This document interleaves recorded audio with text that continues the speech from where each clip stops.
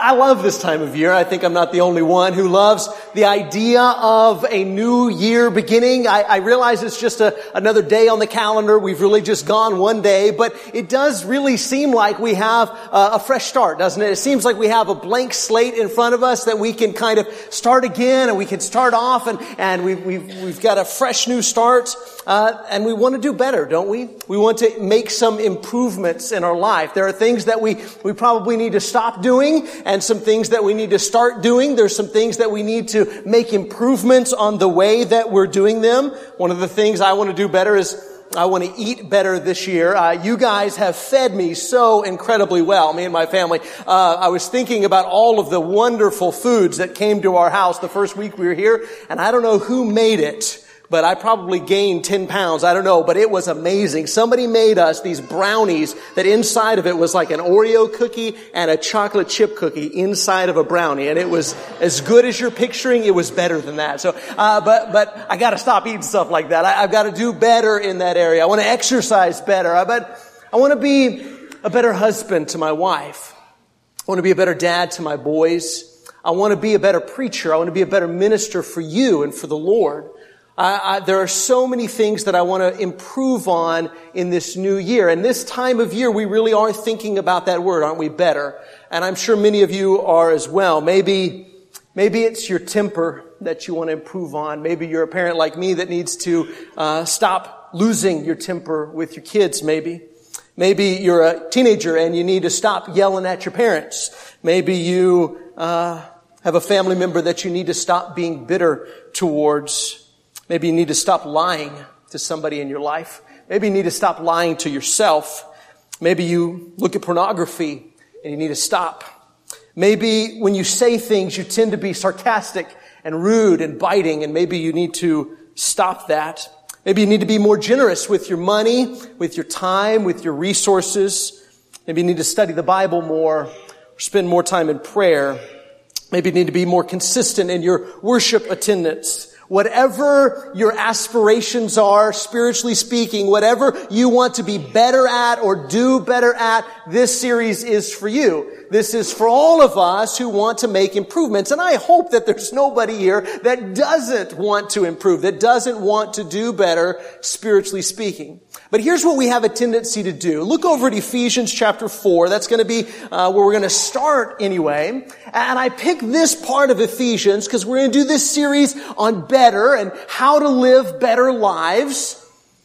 But I picked this passage right here because it's very practical. And we like practical teaching, don't we? We want teachers and preachers to be practical. And by practical, what we usually mean is tell me what to do, right? I mean, just tell me what I need to stop doing. Tell me what I need to start doing. Just get right down to the nuts and bolts, the practical teachings. And so Paul really gets into the practical teaching here. But what you miss when you do that is the whole how to be better. Okay, so Paul's going to tell us how to be better, but we miss it if we skip right to this part. So in the rest of the series, we're going to go back and discover how to live the kind of life that he's going to describe here. Now, before we dig into the text, you might be new to this whole Bible study thing, or maybe you've just always wondered, why is it that preachers and teachers are always talking about Paul or Peter or these other apostles? I mean, why is it that we listen to what they teach and what they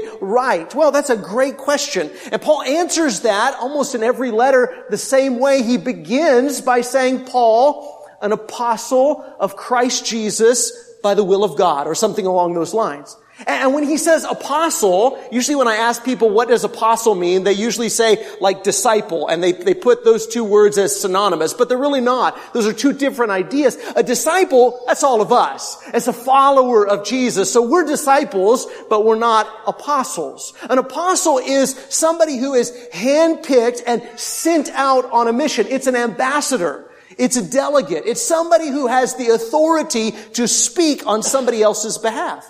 And so Paul is saying, and we believe that to be true, that Paul, by reason of the fact that he was picked by Jesus and given the Holy Spirit, was sent out to be an ambassador, a delegate, to have the authority to speak on Jesus' behalf. So if we want to know how to be disciples, if we want to know how to be Christians, then we have to, as the early church did, Acts chapter 2, devote ourselves to the apostles' teachings, because the apostles are those delegates, those ambassadors, those given authority to speak on Jesus' behalf.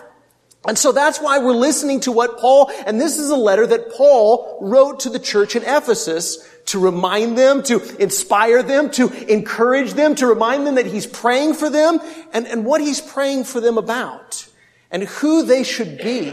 And it's a powerful reminder to all of us. And so what we tend to do is read through texts like this, Ephesians 4, 25 through 32, and we tend to make a checklist, don't we? We say, well, just tell me what to do. Give me a list of do's and don'ts, and then I'll know how to be a Christian.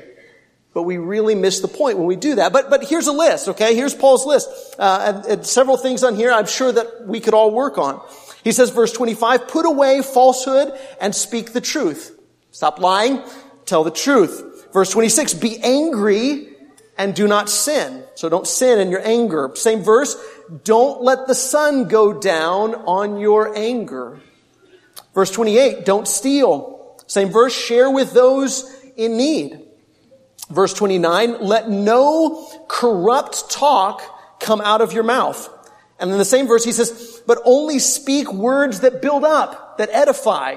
We could all use that, couldn't we? Let nothing come out of your mouth that is corrupt and it tears down, but only words that are dripping with grace and edification that are going to build people up.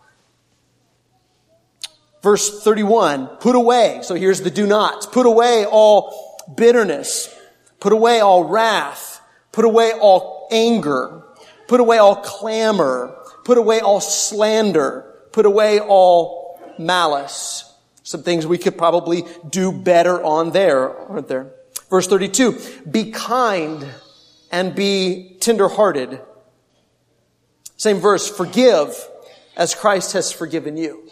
And so we could look at that list and we could say, okay, I want to be that, right? I want to be better in all of those areas. I want to do better in all of those areas. And so what's the answer? How do I become better at all of those things? Because I'm not telling you anything you don't already know, right? I mean, you know that you need to be more forgiving and that you need to be more tender-hearted, that you need to be more kind, that your words don't need to tear down, that your words need to build up. We all understand that, don't we? We understand that we should not let the sun go down on our anger, and that even when we're angry, we shouldn't sin. We understand that. In fact, you could go handpick anybody in this town, and they would probably tell you the same kinds of things. We know what that looks like, right? But the question is, how do I do those things? And the way we typically approach this is work harder, right? I just need to work harder at being those things, right? When I go on a diet, I just need to work harder at not eating the wrong things. I need to work harder at eating the right things. You see, there's several problems with approaching Christianity that way. First of all, we usually fail at that, don't we? When we think that Christianity is just a list of do's and do nots, and we think that becoming a better Christian, a better disciple of Jesus, is simply to work harder at those things. I'm not saying we shouldn't work harder, because we should, but when we think that's it. That's how you live a better life, is just work harder at it. The problem is we fail at that, don't we, so often? And we just kind of throw up our hands and we just tend to say, well, that's just who I am, I guess. There's no changing me. I'm an angry person. I can't help it. That's the way my parents were. That's the way I was raised. So I just lose my temper. That's who I am. Or I'm just a worrier. I can't help it. I worry. We tend to think that way, don't we? When it's just try and try and try and try and try harder and harder and harder and harder. We know the good things we should do. We know the bad things we shouldn't do. And try as hard as we might, we keep failing at it. And so at the end, we finally get discouraged and we say, well, that's just who I am. Or maybe, worse yet, we might succeed at some of it and say, ha! I did it. I checked that one off my list. I'm pretty good at that. I'm getting better. I'm more kind. I'm more tender-hearted. I've done it. I'm a good person. And then we've got a serious problem, don't we? The issue of pride, right? And so whether we fail or we succeed, we make the situation even worse than it was in the beginning. But worst of all, the reason this is not the answer is because it's not even the biblical answer. This is not what Paul is telling the church in Ephesus. He's not just saying, here's the things you shouldn't do, and here's the things you should do and shouldn't do, and just try harder to live that way. And so we need to look and see what is it that Paul is really saying to them. How do we achieve this better life? So let's look a few verses earlier. Look at verse 17, Ephesians chapter 4, starting in verse 17, that was read earlier for us. And I think this is going to reveal to us how to live the better life.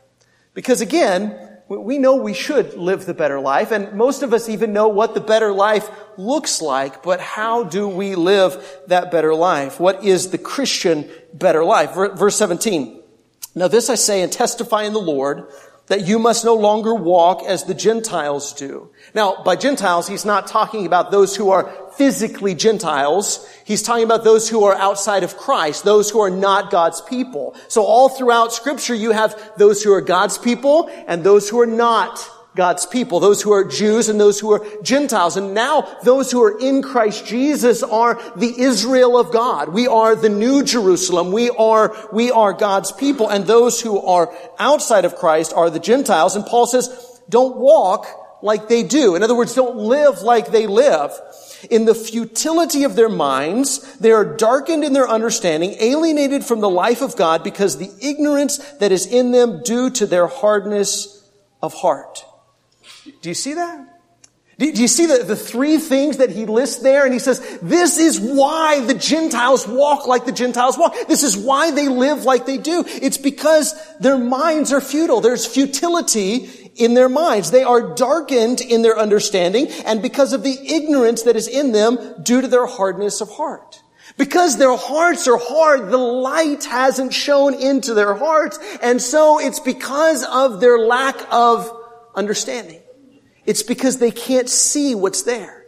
It's because they don't know. It's because they don't understand. And so immorality and a broken life and sin proceed from, not just from not caring and not just from not working hard enough, but they proceed from ignorance, from a lack of understanding. And we see that, don't we? That makes sense to us, doesn't it? Because we know that our friends and our family members out there that are Gentiles, that are outside of Christ, we know that they're working hard, aren't they? They're working hard to have a good life. They're working hard at being better people. They understand that they need to be nice and kind. They understand that they need to be good spouses and good parents. And so on some level they understand that they need to try harder, but they're wearing themselves out. Trying harder, aren't they? The problem isn't that they're not trying. The problem is that they are in darkness. So you could go into a dark room. You could go into one of my boys' rooms. So surely they're both clean this morning. I don't know, but I'll ask them later. But you could go into a messy room, and especially if it's a little kid's room, there's Legos all. There's nothing that hurts worse than stepping on a Lego barefoot, is it? But you could go in a room and you could try to straighten it up and you could work hard at doing it, but if you're doing it in the dark, you're not going to make any progress, are you? You're really not even going to know what direction to strive in or how to strive in that direction. The problem isn't that you're not trying hard enough. The problem is the darkness. And Paul says the Gentiles walk like the Gentiles do. They live like they live because they are darkened in their understanding. They have ignorance in their hearts. Why? Because their heart is hard and they're not letting the light shine in. But you're supposed to be different. Verse 19, they have become callous and have given themselves up to sensuality, greedy to practice every kind of impurity. Verse 20, but that is not the way you learned Christ, assuming that you have heard about him and were taught in him as the truth is in Jesus.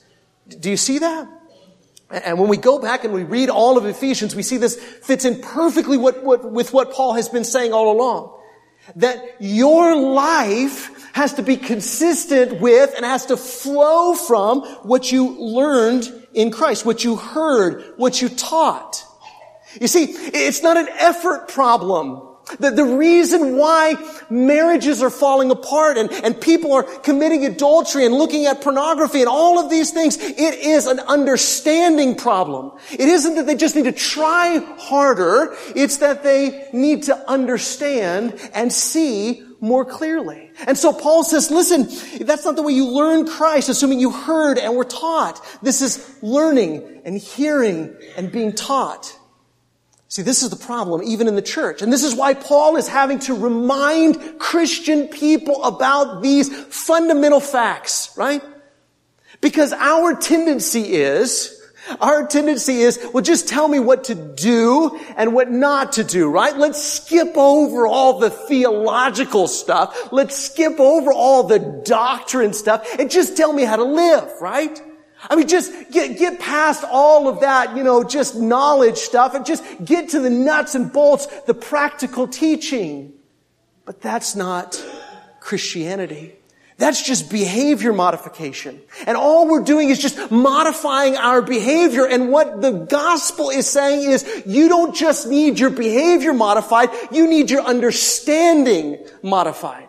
Your thoughts, your mind, your heart need to be changed. Verse 22, to put off your old self, which belongs to your former manner of life and is corrupt through deceitful desires. And we could spend so long right there on that one phrase. The reason the old self is corrupted is because of its deceitful desires, because it wants what it naturally wants, but its wanting, its desiring, its passions, its lusts are deceitful. And it's not just the lust and the passions and the desires that you're thinking about. It's all of those desires, isn't it?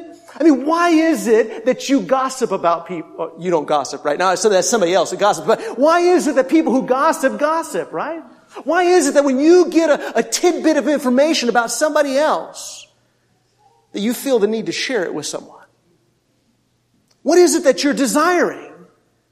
What kind of attention are you wanting on yourself?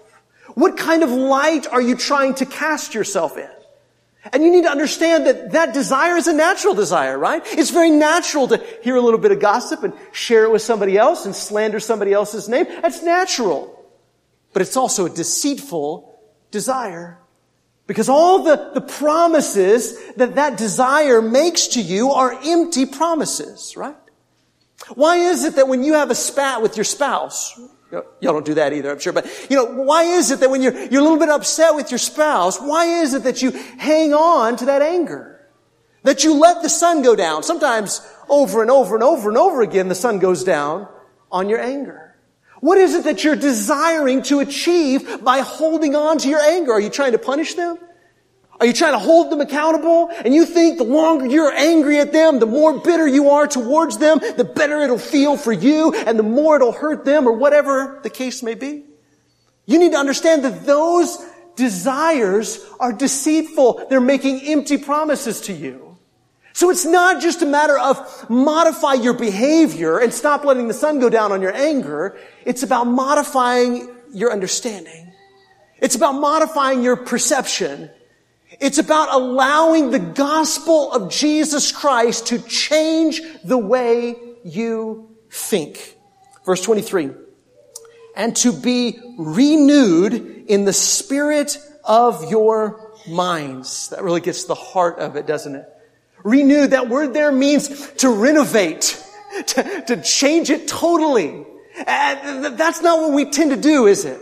We tend to modify. We tend to make improvements. I've said this before, but it always is interesting to me. The kind of questions people sometimes ask before they're baptized. Because right before they're baptized, they want a list that says, okay, Wes, what are the things I need to start doing now that I'm a Christian? And what are the things I need to stop doing now that I'm a Christian? I want a checklist, right? So I can go down the list and say, okay, I've done it. I'm that person. I'm better. I'm good. I checked everything off of the list. See, we want to make improvements to our life. Jesus didn't come to make improvements in your life, to add a little bit here, add a little bit there, take away a little bit here, and take away a little bit there. He came that you might die. that you might be buried with him in baptism and be done with the old man, right? And be raised up and given a new spirit. Be totally, completely renovated. And that way, and because even our good works need to be renovated, don't they? Because the world does good works, right? The Gentiles do good things and nice things. But why does the world do good things and nice things? Well, it's because they want the attention on them, right? And you and I fall into that trap so very often, don't we? Jesus says, don't be like the Pharisees. Don't give so that the world sees you. Don't pray so that the world says, well, there's a religious person right there. Even your good works, much less your bad works, need renovation. And so Jesus comes that we might be renewed in the spirit of our minds. That's what you need. You need a change of mind. You need a change of heart. You need a renovation. You need to bury the old man and to be raised up a new person. And that's a constant thing, isn't it? So Paul here is reminding Christians, don't walk the way the Gentiles walk. But I'm not just giving you a list of do's and don'ts. I'm saying that they walk the way that they walk because they don't understand. But you've been taught, and you've heard, and you've learned. So now, let that learning and what you've heard about God and what you've heard about Jesus, what you've heard about the gospel, the Spirit that dwells within you, let it change the way that you live. Verse 24. And to put on the new self, created after the likeness of God in true righteousness and holiness. See, that's the object, isn't it? Is to become like God in righteousness and holiness. So again, it can all be summed up this way, and we're going to get more into this as the weeks come. But the answer to being better and doing better is not just greater effort. Some of us need to put forth greater effort. I'm not saying we don't, because some of us do need to put forth greater effort. But it's not just greater effort. It's enlightened effort. As Paul prayed in chapter 1 and verse 5, that we need to have the eyes of our hearts enlightened. We don't need to just get into that dark room and start cleaning stuff up and straightening stuff up. We need the light to come on. We need to realize who God is and what God through Christ has done. And see, the beauty of this is that when you see God for who He is, and you see yourself for who you are, and you respond in faith to the gospel of Jesus Christ, and you keep responding in faith to the gospel of Jesus Christ day in and day out, then your desires even are transformed. You want something different. As was read for us, 2 Corinthians chapter 9, God loves what kind of giver? A cheerful giver, right? He doesn't want us to give out of reluctance. He doesn't want us to give out of compulsion. He doesn't want you to become a better person for the wrong reasons. He wants you to see Him. He wants your eyes opened. And once your eyes are open and your hearts have been enlightened, once you see the gospel for what it is, then you want to do the right thing. And then changing and being better and stop lying and start telling the truth and stop holding on to your bitterness and stop getting angry. And all of those things get so much easier when it comes from a transformed heart. When our thinking, the spirit of our minds have been renewed. It begins with baptism, doesn't it? That's when we bury the old man. And we have to continue to live out our baptism. It's a one-time thing. We're baptized one time, but daily we live out our baptism and we remind ourselves, I'm dead to that old man. And the deceitfulness of those desires, I'm dead to that. My thinking has been changed. That's not how I learned. That's not how I heard. That's not how I saw Jesus. I must live a different life. And we live out our baptism day in and day out. But maybe there's somebody here that hasn't begun that journey. It's time, isn't it? It's time to start with a truly fresh slate, isn't it? To be done with the old man. To bury the old man, or the old woman, as it were. And to be raised up to walk in a new life. But for most of us, it's a matter of being reminded that it's not just your behavior that needs to be modified. It's your feeling and your thinking It's your heart and your mind needs to be enlightened. And then it's not just a greater effort, but an enlightened effort. If we can help you to begin that journey, or we can help you in that journey, we're in it together, aren't we? And we need to encourage one another and edify one another and build one another up and keep our focus on the cross of Jesus Christ. If we can help you to do that this morning, there's a room in the back where the elders would love to pray with you. You can come forward as together we stand and sing.